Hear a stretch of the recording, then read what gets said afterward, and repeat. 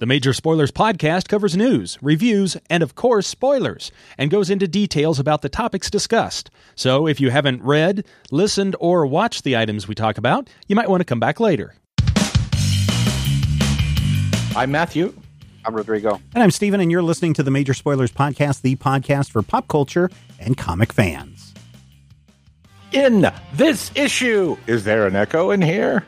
Yes, there is. We'll kick off the new year with Matt, Maya, and Mr. Fisk and wrap up the year that was. Rodrigo and Matthew are visiting old friends while Steven hangs out at the corner of Pine and Merrimack, but we're all asking the same question. Who'd win if the Beyonder fought Ric Flair? It's a tough call, but we're up to the challenge, and you're invited to play along because the Major Spoilers podcast is on the air. Welcome to issue 1057 of the Major Spoilers podcast. Thank you so much for downloading and checking us out this week. We'll be taking a look at Daredevil, Parts of a Whole, later in the show. Also this week, the new Echo show kicks off on Disney Plus, so there may be a reason why we're doing that here. But yeah, here we are, and welcome back, everybody. I have discovered that 80s arcades are pretty cool. If you can find a retro arcade in your town, by all means, go to it. One opened up here that they've been working on for, good Lord, who knows how long it is. It's old video games, arcade games, and a bar and, bar food type stuff. And the youngest hates going out of the house, but we're like, we're going to go eat lunch at this place, and you're going to with us, and you're going to enjoy it. And he ended up enjoying it. It was a lot of fun.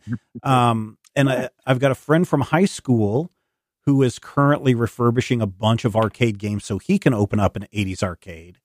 But man, if you want to go and play yourself, and I've got the arcade 1-ups machines here, and I've built my own Picade system, and that's really cool. But there's still something about going and everybody playing games together and seeing who can get high scores. The youngest got fifth in Silver Lane Bowling or whatever it is. He's got the fifth spot on that. I took the top spot in Miss Pac-Man. So yeah, it's fun. The only thing that it was a disappointment was the place that we went to, not my friend from high school's place. They could stand to try to do some refurbishing on those games because sometimes you put the token in and it doesn't take the credit, and a lot of the screens were really, really dim. And so that was kind of harsh. But if you guys get a chance and you've got them in your areas, go for it. It was a lot of fun. Yeah, there's some we have really downtown. Go ahead. That's Sorry. really wild. That's okay. We have one downtown here that is really good, and they have a working 4-player Teenage Mutant Ninja Turtles. Yeah, we played. We played Ninja Turtles, the 4-player of that, and that was fun. My wife was the last turtle standing, and then we played an Avengers 4-player one where I played the Vision. It was Vision, Iron Man, Hawkeye, and Captain America. Yep, those were the 4. So yeah, we played those, and then every once in a while the Wasp would fly through, and it'd be like, Wasp. Yeah. So yeah, it was fun. So if you guys get a chance, have you been to those, Rodrigo? Do you have any of those? I'm sure you do in Seattle. Yeah, and there's actually a fair amount of those in Seattle. Like it just really jives with the culture here. We went to one where, for example, they had like the old Simpsons arcade game. So my wife and I got to play it. They also had Street Fighter 3 machines. So I got to play that a little bit. And they had a competitive Pac-Man table. Oh, cool. Where 4 of you sit and each of your Pac-Men is a different color. And instead of like trying to eat ghosts, you're trying to eat each other. And you just kind of waka your way around until, you get a pill, and then you're it. So everybody has to run away from you. It's pretty fun. Yeah. Nice. Very nice. Very nice. Well, ladies and gentlemen, I hope that you are ready for an exciting 2024. And we're going to kick some things off with some brand new reviews of comics arriving in stores this week. From Boom Studios, it's Pine and Merrimack #1. This is from Kyle Starks with Fran Galen. I want to ask you guys a question. Is it 100% necessary for the art to match with the vibe of the story that's being told? Necessary? No, but I feel like it's definitely a plus. I mean, it increases my appreciation of something, because there's a run of Invaders that I love that has really great storytelling, but the art is by Frank Springer, and everything is just bizarre to look at. Yeah. So Frank Galen does some great art in here, except it's very loose and almost cartoony in the way it is, and yet this is it's a detective story. You've got I forget what her name is. It's like Linnea, I think is how you say her name. She's a former homicide detective, and she met her husband, who's a former MMA fighter, and they ended up getting married and moving to a smaller town where they opened up a detective private detective business at the corner of Pine and Merrimack, and they are on the look for a missing child. And her art is kind of loose and cartoony. So when they get into the barroom brawl that you find in many of these kind of tales, it works, but it's weird work in how it works together. It almost feels a little bit too silly, but it's still really, really good. It's really, really violent. But Kyle Starks, for those of you who don't know, has been working on the what's his name, Black. Radiant Black. He's been doing that and some other stuff. So I like Carl Stark's writing.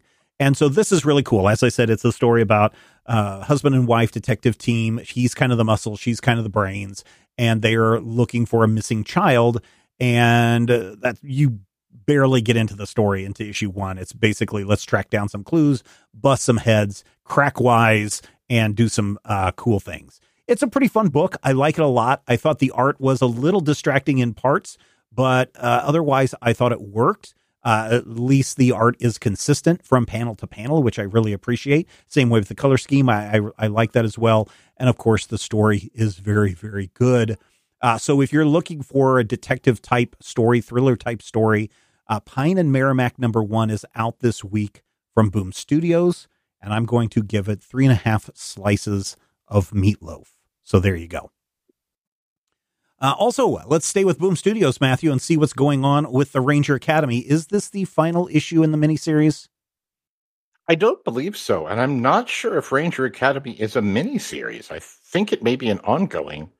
I had initially thought it was 6-issue limited, but This issue does end on a cliffhanger, which is actually kind of interesting. If you haven't been following Ranger Academy, basically it says, hey, if you're a Power Ranger, you probably had to go somewhere. And so let's pretend that place was the X-Men or, a Frogwarts kind of things. So essentially, our story has been following 4 of the recruits.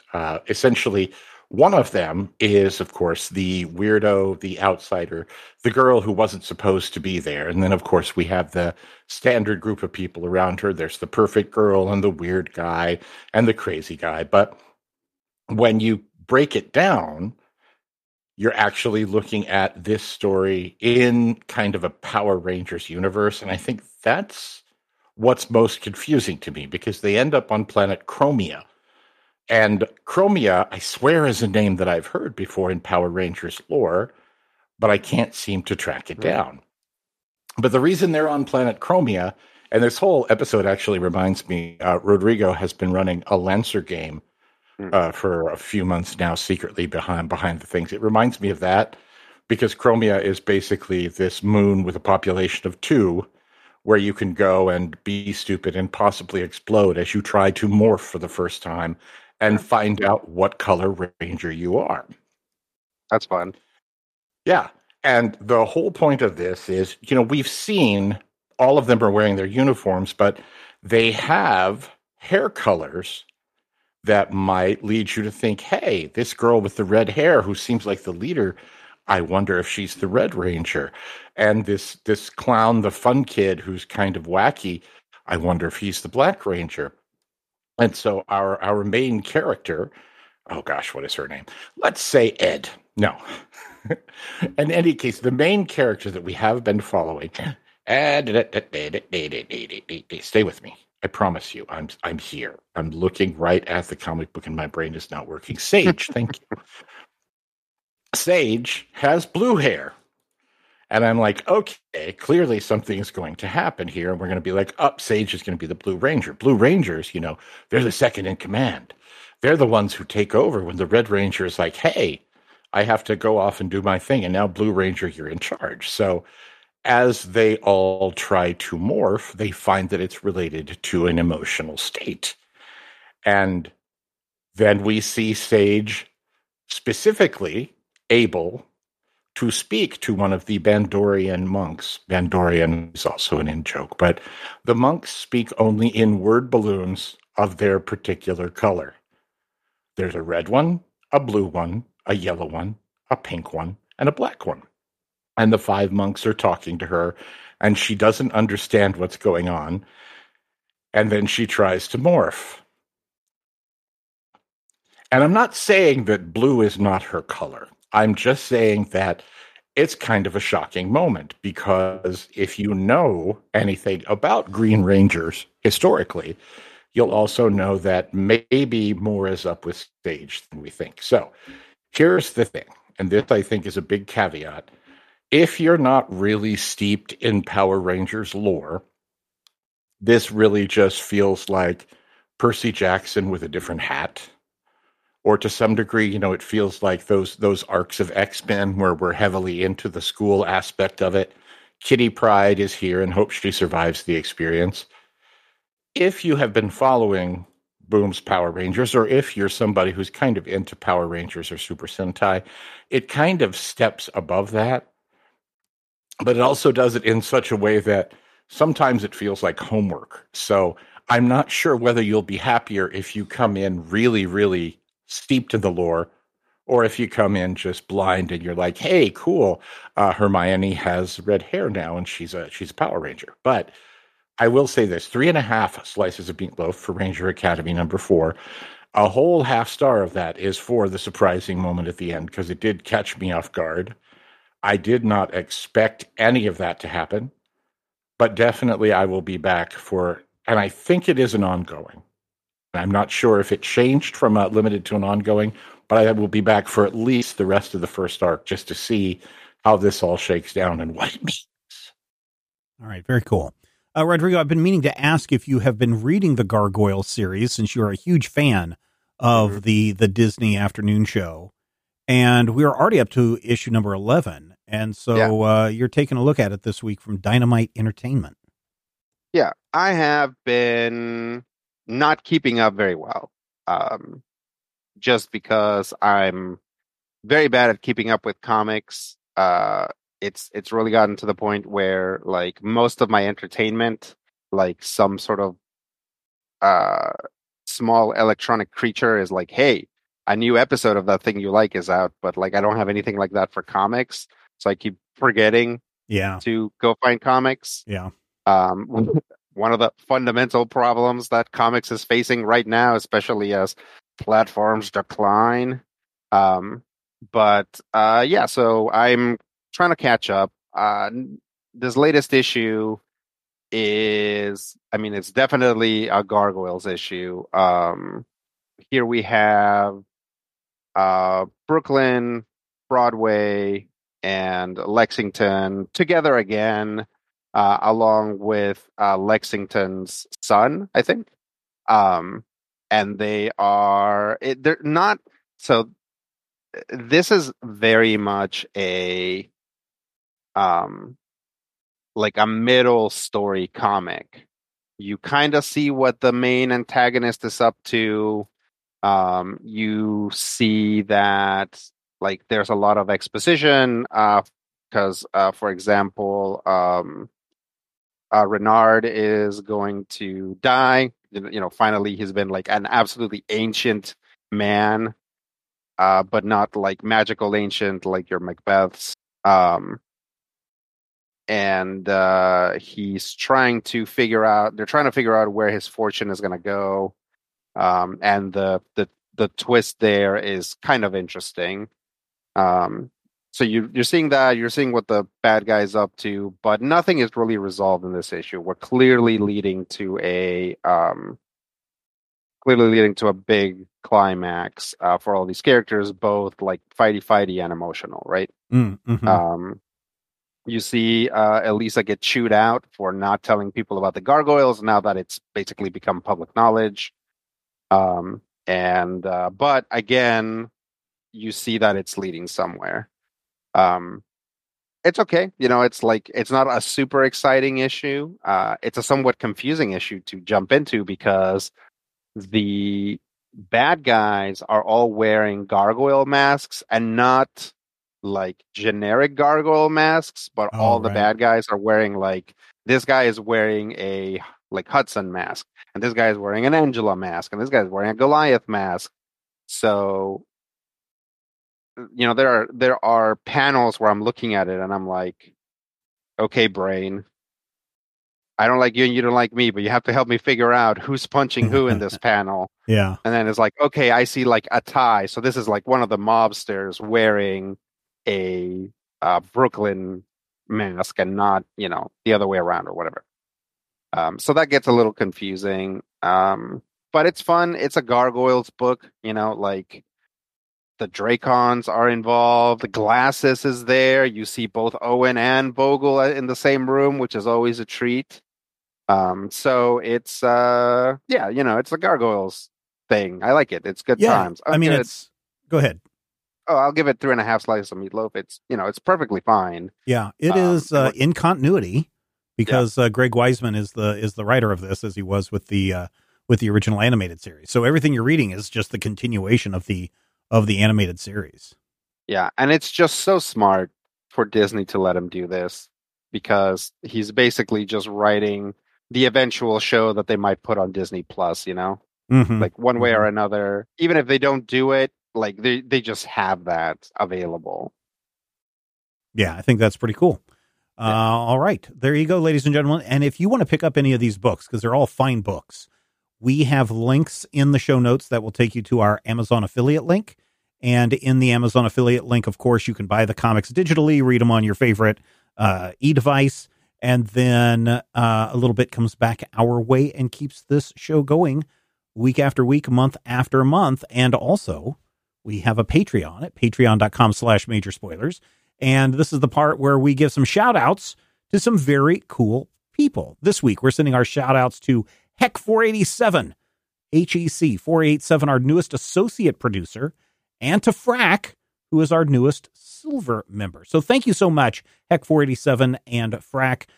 We appreciate everything that you've done to support us, and welcome aboard to our Patreon feed, where you get access to the Major Spoilers podcast pre-show, where we talk a little bit about Twilight Imperium this week, and a bunch of other things. So you can check that out and find out more and see all the extras that you get when you head over to patreon.com/major spoilers.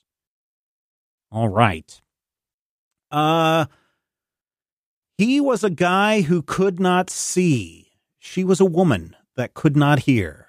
And when they got together, it was murder.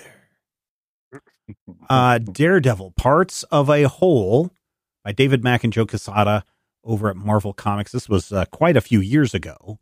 This is the first appearance. Yeah, the trade was released.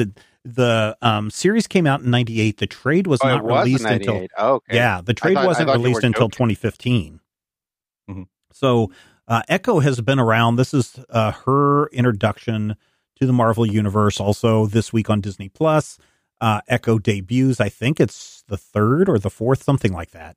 But it's going to be a Thursdays. I think is like Disney Plus new episode day. Okay, all right. So and it's not a very long series. I think they're releasing the first 3, and then there's only 5 episodes in the series, and they're going to play the whole series the entire month of January. So by the end of the month, you will have caught up, because January is a 5th week this year, and so you're going to get all of the good stuff.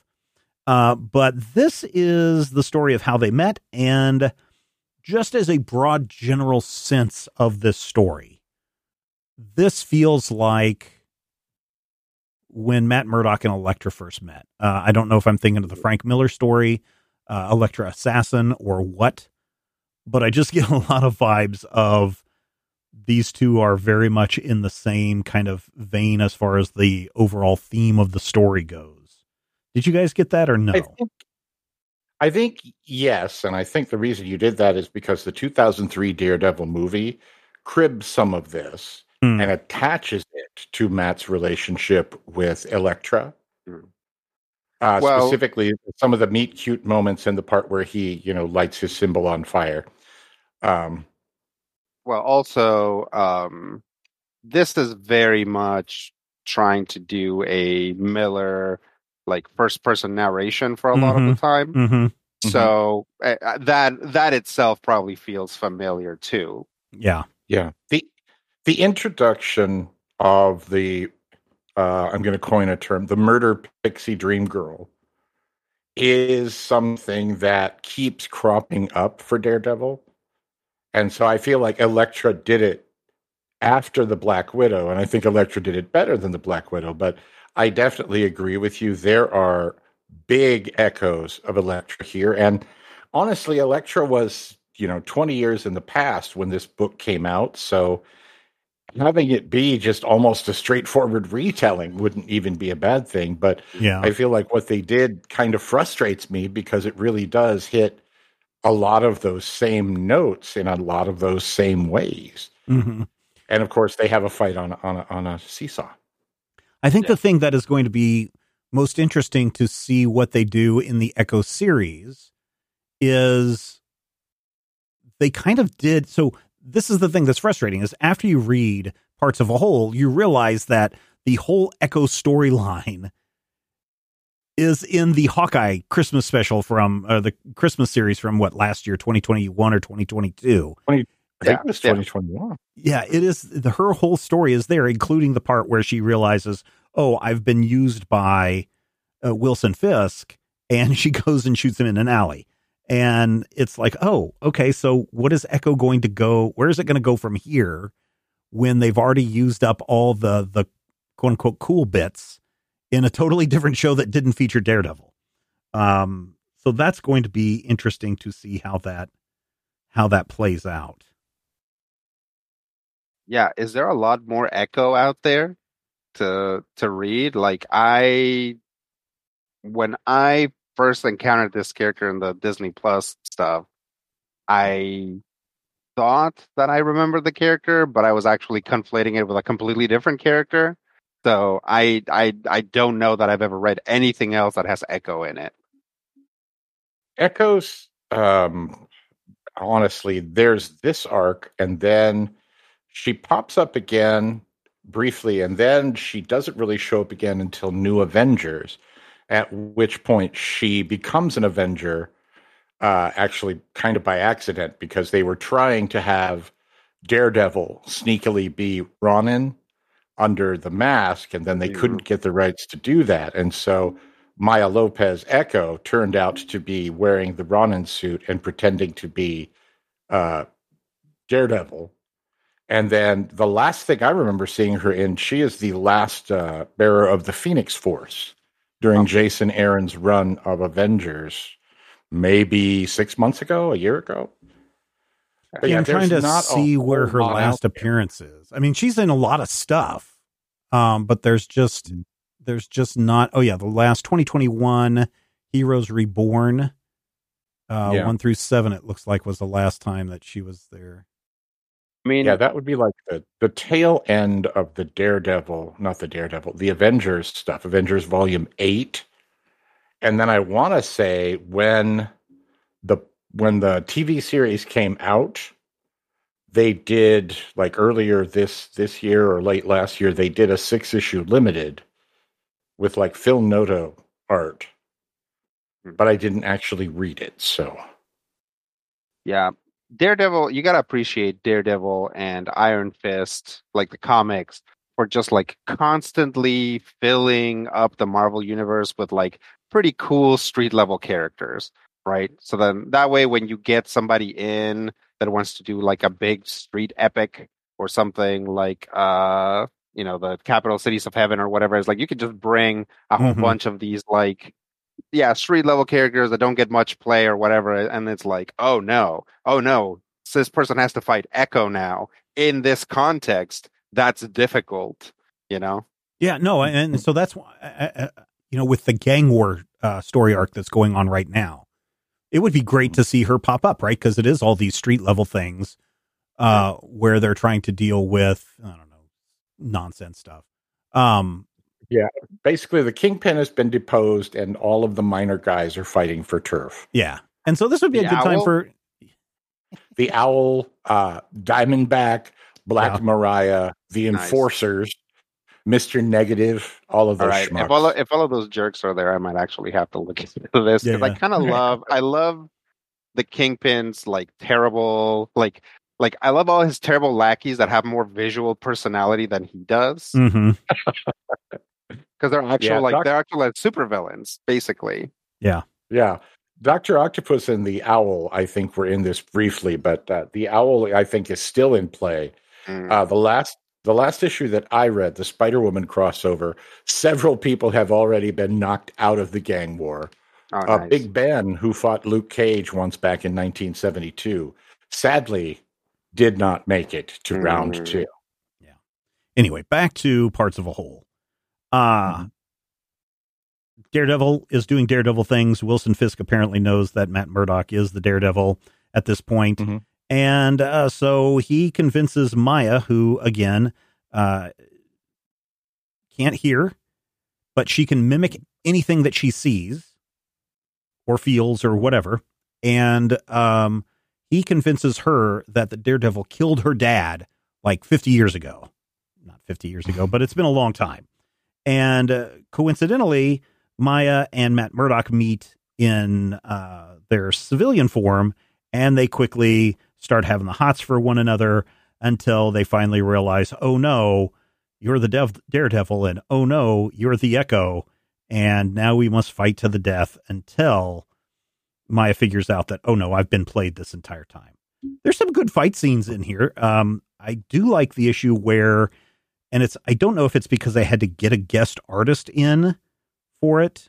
This would be issue 12 of Daredevil, where they've got a whole different artist in here, but it's these two are fighting through the Hell's Kitchen, but we're seeing all of these other side stories of just ordinary citizens and how this fight impacts and changes their lives. Like one guy is going to commit suicide, but this other guy that was going to kill somebody gets knocked off a building by their fight and lands on top of the car. The guy doesn't decide to kill himself, but at the same time, a flyer flies through, and it's a wanted poster for this guy that just fell on the hood of his car for $200,000, which gets him out of his money woes. And good thing he has a gun and a phone so he can call the police and collect the reward. And, you know, there's those kinds of things. So that was an interesting story, just kind of a breakout. And I think I don't know, it feels like it's because Joe Quesada was not available to do art, so we need to do something else for this issue. Yeah. Well, it also stands out for me because Rob Haynes, who did that issue, is really good. Yeah. And it's absolutely it's like the polar opposite of Quesada. It's slick and it's very simple. The colors are done very flat, a very simple line, but also it would be a disturbingly simple line. I would say it is similar to what we see. It's something that we see sometimes in books from Image Comics. Like it reminds me of Ice Cream Man as far as the art goes in that particular issue. Yeah, I can see that. It's not quite as like clean as a Dan Mora or who's the guy who did all the stuff with Mark Waid? Doc Shaner? No, not Doc Shaner, the other guy who has a similar art style, but it's really, really graphic and really dark lines. And I don't know. Anyway, it reminds me a little bit of that, only with a lighter edge and a completely different color palette. And I'm going to be frank with you, but I'll be earnest if you'd rather. It is the only issue in this run, in this collection, that I can stand to look at. Really? It is the only issue that is not just a grotesquerie to me. Because Maya Lopez, throughout this book, we keep hearing, Matt talk about, oh, she's pretty. And I'm like, she looks like Bugs Bunny if he had the mumps. Yeah, but he's blind. I understand that he's blind. And I'm just like, I don't know. I don't know. It feels very much like a 90s. It is a very 90s art style. This is very typical what you would find 90s art style. Yeah, no, but this is something that I would see in. This is a style that we saw in a bunch of DC comics, like Nightwing had this style, And but again, that's early 90s. Yeah. That's like 94, 95. This is late 90s. It's all like a completely different universe. No, it's the 90s. It's all in the 90s. So it to me, it feels of that time period. And I wasn't necessarily put off by it, mainly because, number one, it's consistent. And number two, it just feels, it has that vibe throughout. And so that's why when you get to the issue that is with a different artist, you're like, this is a different story that they're telling. And there's a good reason why you have to switch the art out here. And so it made visual sense to me. Rodrigo, did you not like the art, or did you like the art, or are you indifferent? I ended up liking it because at first I didn't really like it. I think that it's it's a little bit, and I think it's a little bit ugly, and I think it's like ugly on purpose. Especially like some characters just look absolutely terrible. But again, I think that's on purpose. What ended up bringing it around for me is that there are bits of this that are sort of like expressionistic, are just like, here is what this character is experiencing while they're like playing the piano and stuff. And it's like, you don't see them in a room. You see like swirling images and like weird text and stuff like that. It's like very like, it has like kind of this like late 80s Vertigo kind of thing going on. I don't think anybody would look at it and confuse it that way, but it seems like an extrapolation from that, a like somebody looking at that and doing it in their own style. So I enjoyed that, and unfortunately you see that less and less and less as the book goes on. Yeah. And it's sort of like the plot becomes more important than the characters' feelings or introducing you to how the characters see the world. So that tends to go away almost completely by the end. Yeah, that's the one thing that I really got a kick out of. And one of the disappointments that I had in reading this in a digital format is that I'm only seeing it page to page. Now, of course, I could turn my iPad sideways, but it's really cool because you get like what feels like a double page spread of Daredevil telling his story in this particular style. And then you turn the page and suddenly you've got Echo telling her side of the story, or telling her story. And it's, different style, different theme. And it just works really, really well when you see those two flipping back and forth between the viewpoint of the story, which I really got a kick out of. But they didn't continue to do it throughout the entire book, which was disappointing. And also the parts, like you were mentioning, Rodrigo, where you're into Maya's world and everything is crayons and colored pencils. That's also something that doesn't run throughout the entire issue or the entire series. And I don't know, I also felt kind of let down by that they couldn't keep it up. Yeah. And I don't know if that is a failure of writing or a failure of art, because I don't know if Joe Quesada is a fast artist or if he's one of those Jim Lee types where he is slow. So yeah, you run into these Jim Lee things where you get like, he's only able to do 1 out of 6 issues or something like that. So I don't know if it was the writer having to say, okay, well, we need to do this in order to make sure he stays on pace or anything like that. But that was the kind of the letdown. By the time we get to issue 15, Quesada is essentially absent from pencils. If you look at those last couple of issues, it's mostly David Ross. And he's kind of, he's doing something that evokes what was happening at the beginning, but he's also a completely different style of artist. Yeah. And I feel like he's trying to ape what a Quesada would have done, but it's also not his deal. It's not his style. It's like stylistically, he's trying to ape somebody else. And that's just classic, like, Big Two stuff, right? Where like at best you're going to get a second or third artist. And again, your best, like the best possible option, this artist is like aware and trying to maintain the themes of the piece that were started by a different artist, but it's still not the same artist. So it's going to look different. And if you try to look at this thing as a whole,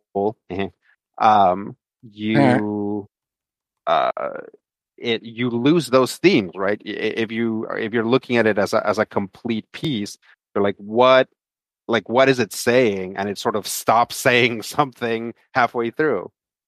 Yeah. Or it starts saying something a little different. Something else. Yeah. That's not necessarily a bad thing, especially, if we're trying to take this as a real consistent 6-issue arc. But I also feel like it isn't a real consistent 6-issue arc, and I feel like it's kind of I feel like they're really playing by the seat of their pants, and nothing wrong with that. I mean, some of the best comics that I've ever read were just written on the fly.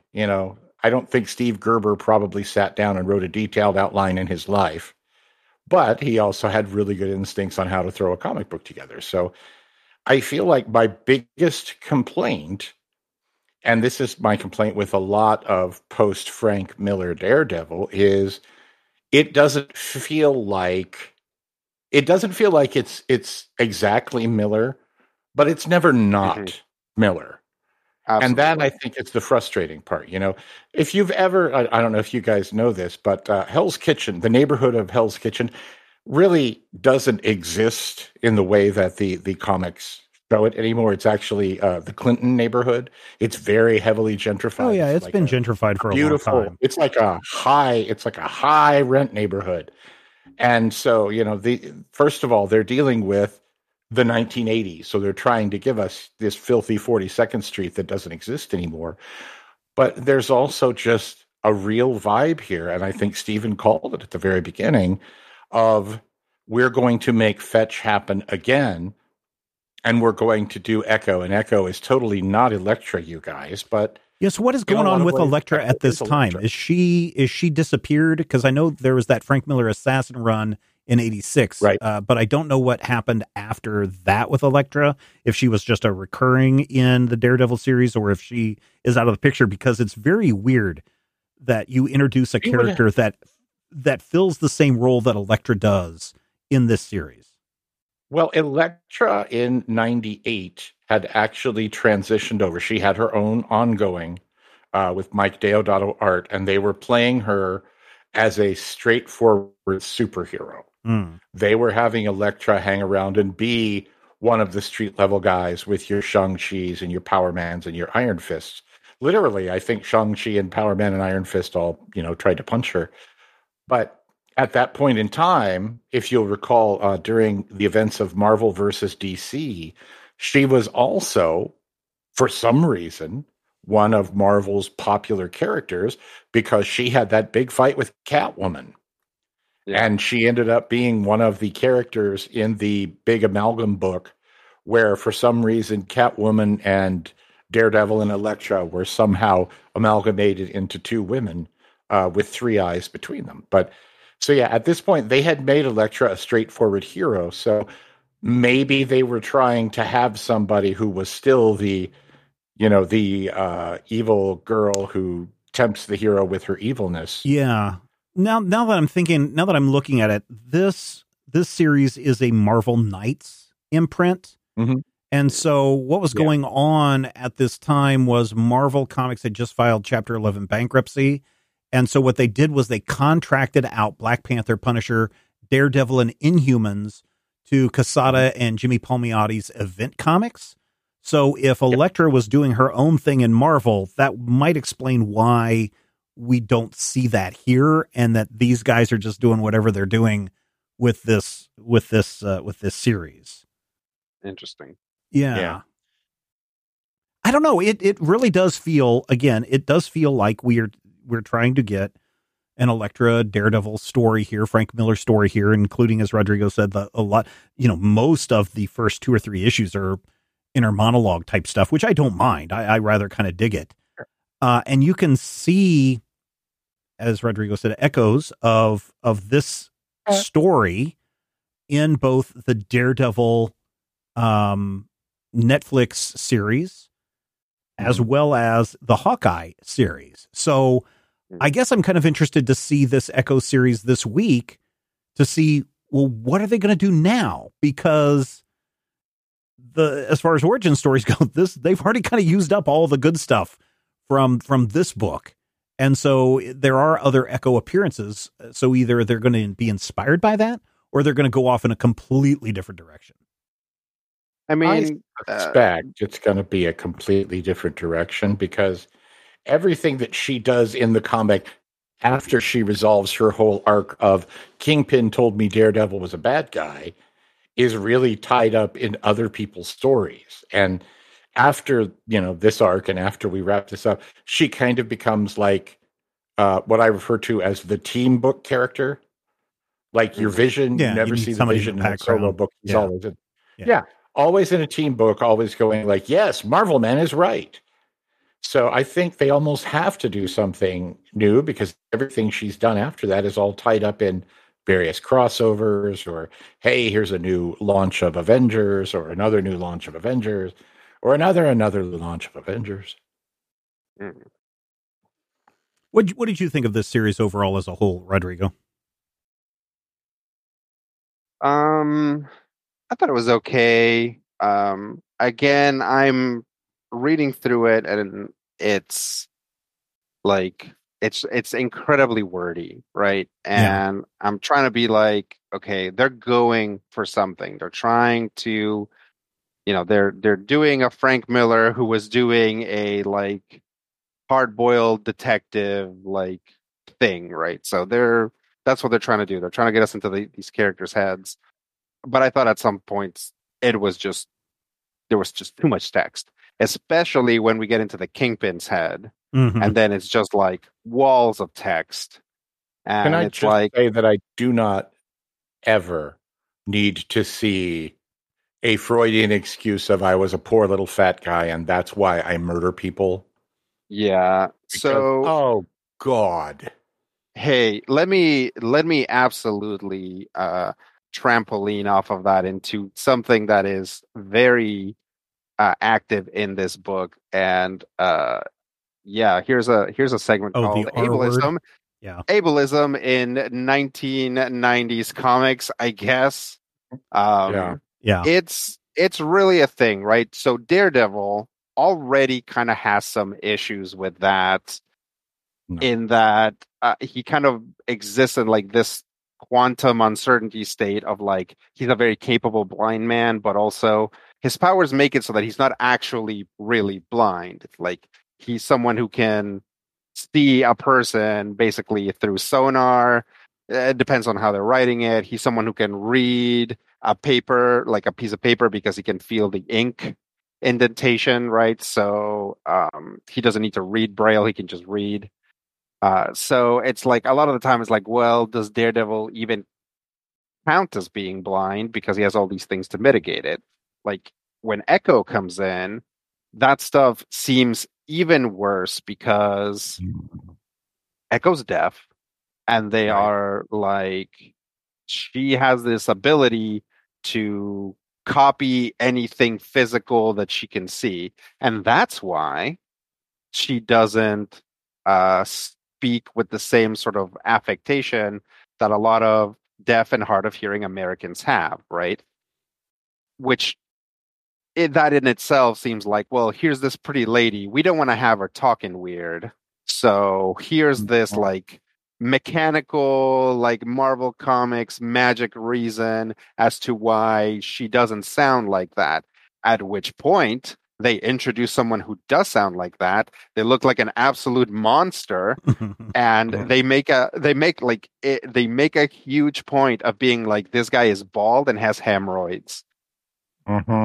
And I'm pretty sure they use the R word several times in this. Do they? Oh yeah, I think so. Yes, at least twice. Okay, I'm almost certain of it. That I do not know when that flipped. So in the 90s, it might have actually still been okay to put that in a comic. Oh yeah. I want to say it wasn't until the 2010s before people really said, "Hey, this is probably stuff we shouldn't be doing." Yeah. This has now become a slur. Let's stop saying it. Yeah.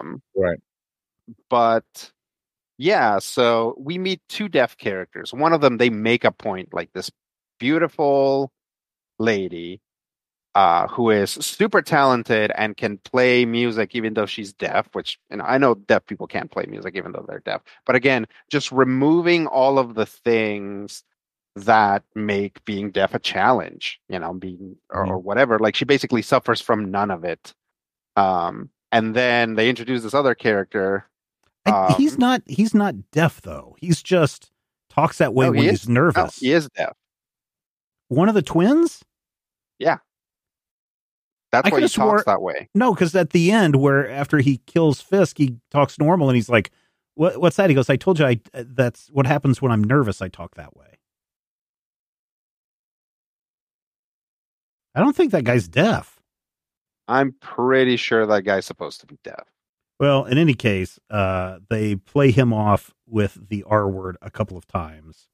Well, they shoot him in the head, and then it's funny because we're introduced to another character, but it's his twin brother, and they're so identical that he is also, in fact, bald and uses hemorrhoid cream. I don't know. It's like a lot of this was, and also once you get into like the Kingpin stuff, and being fat and having a learning disability or whatever, it's like, and that's why I became a criminal. And even then, it's like, you might have been able to play this inspirationally and be like, despite all that, I became a master criminal. And it's like that would have almost been better, because then you don't have to squeeze the Kingpin into like our morality. He can be an amoral character that you're still like impressed by and interested in. But yeah, this whole thing to me seemed very much like very similar to how Daredevil circumvents the problems of being blind, Echo circumvents the problems of being deaf, but the excuse is less there because this book was written 20 years after Daredevil was first introduced. So, it's like people can research this. Even in the 90s, people could have like talked to some deaf people or made some calls or whatever, or watched some documentaries. Like, in the 90s, like we already had cochlear implants, and there's always been like this big controversy in the deaf community about cochlear implants. So it's like, I know this because even though I'm not deaf and nobody in my family is deaf, like just through osmosis, like in the culture, you encounter deaf people and you see the issues that deaf people face. But this was not that. This was just like, what if Daredevil fought a guy who couldn't smell, right? Like this is what they're doing here, rather than like, hey, what if there legit was a deaf character, which is what makes me hopeful about this Echo series. Like when Disney wants to, they can do some really good research and really touch on like important cultural things or important challenging things. And then Coco makes me cry. So so I'm hopeful that maybe this Echo series is going to be approached as like, what if you have this like action character who's deaf? In Hawkeye, I thought they treated the character fair because they use sign language. I thought so too. Yeah. And they dealt with her Native American heritage, I thought, fine. Right? Yeah. And so, I think they probably will do fine with that. If anything, Disney does seem to be willing to hire, what are they called? Sensitivity consultants or whatever. Yeah. To come in and look at some of these things. So, that's good. I have high hopes for this series. Otherwise we wouldn't be talking about Echo on the show. I thought that this was okay. I enjoyed it for what it was, although I feel like if you read it the first time, you probably were like, oh yeah, this is pretty cool stuff. But 20, 30 years later, you're looking at this and going, oh, they've already picked apart this carcass. There's nothing left from this book to use anymore because you've already done it all. So, I want to see, and again, I haven't read all the other Echo stuff, so I don't know what they might be going for next. But if you're wanting to know what happened to the Kingpin at the end of Hawkeye, I think they answered it in this book. Yeah. So I thought this was fine. It's a very 90s book, so go into it with that. If you like Bill and Ted's Excellent Adventure and you're okay with them, you're using a slur over and over, and it's just like, well, that was the time period. It's going to be the same way when you read this book. Yeah. Not that that's an excuse or, that you should give it a pass because of that, but it definitely was a different time when a lot of this stuff was written. But, it's definitely a check it out. But I'm going to say if you've already seen Hawkeye or the Daredevil television series, there's nothing new in this book that that's a takeaway. You've already seen all, like I said, the best parts. Matthew, what about you? Well, three caveats. First, I do disagree with Steven in that the 90s are all the same. And the late 90s, especially at Marvel, has a tone that I never liked, never got into, do not like. Second, Daredevil is a very difficult character for me to get into simply because so many of his stories and so many of the writers and fans are about, okay, this superhero, he's totally not a superhero, and we're going to take everything you know about a superhero and throw it out the window. But he's still going to wear a red costume with a chest emblem and boots. And third, this art is not to my liking. I don't want to be the guy who's like, this guy can't draw. But I did not care for 90s Quesada. And this is some of the worst of 90s Quesada for me, where, if you honestly go and you honestly sit and you look at Foggy Nelson in here, he looks like a wacky waving inflatable arm flailing tube man with like a big shock of hair like an anime character. So I didn't like this book when it came out. It was a big, expensive, popular comic.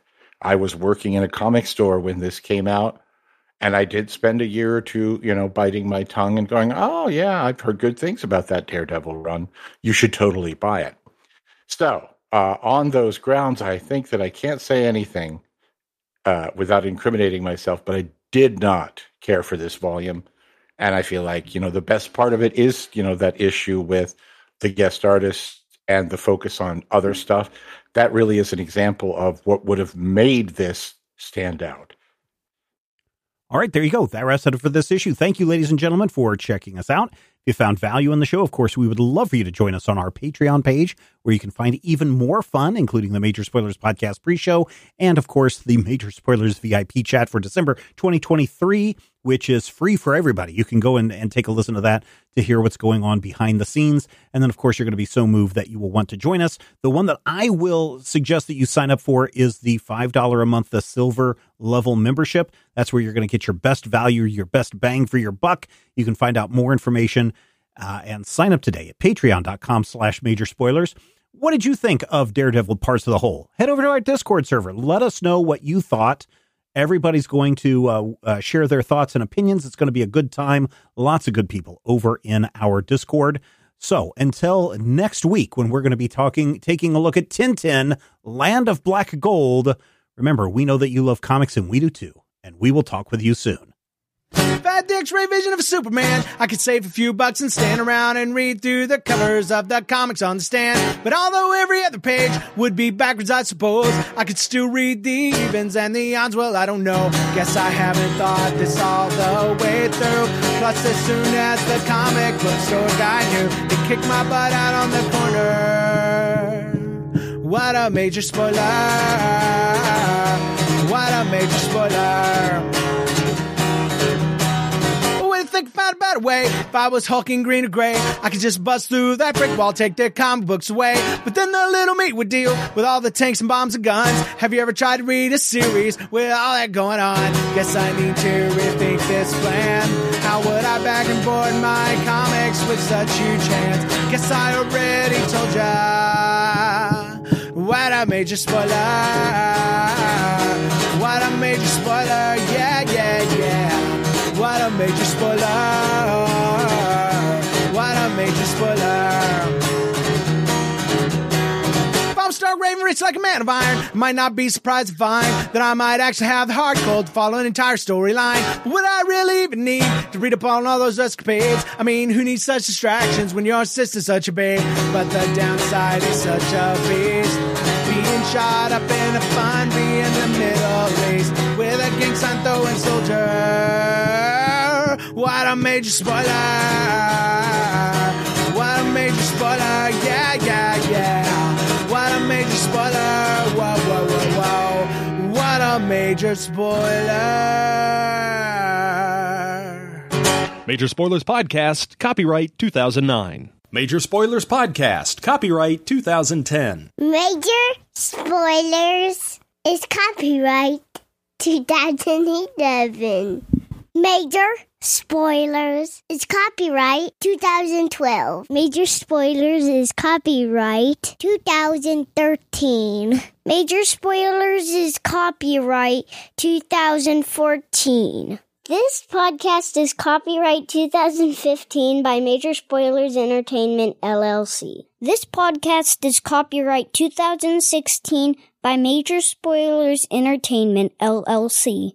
This podcast is copyright 2017 by Major Spoilers Entertainment, LLC. This podcast is copyright 2018 by Major Spoilers Entertainment, LLC. This podcast is copyright 2019 by Major Spoilers Entertainment, LLC.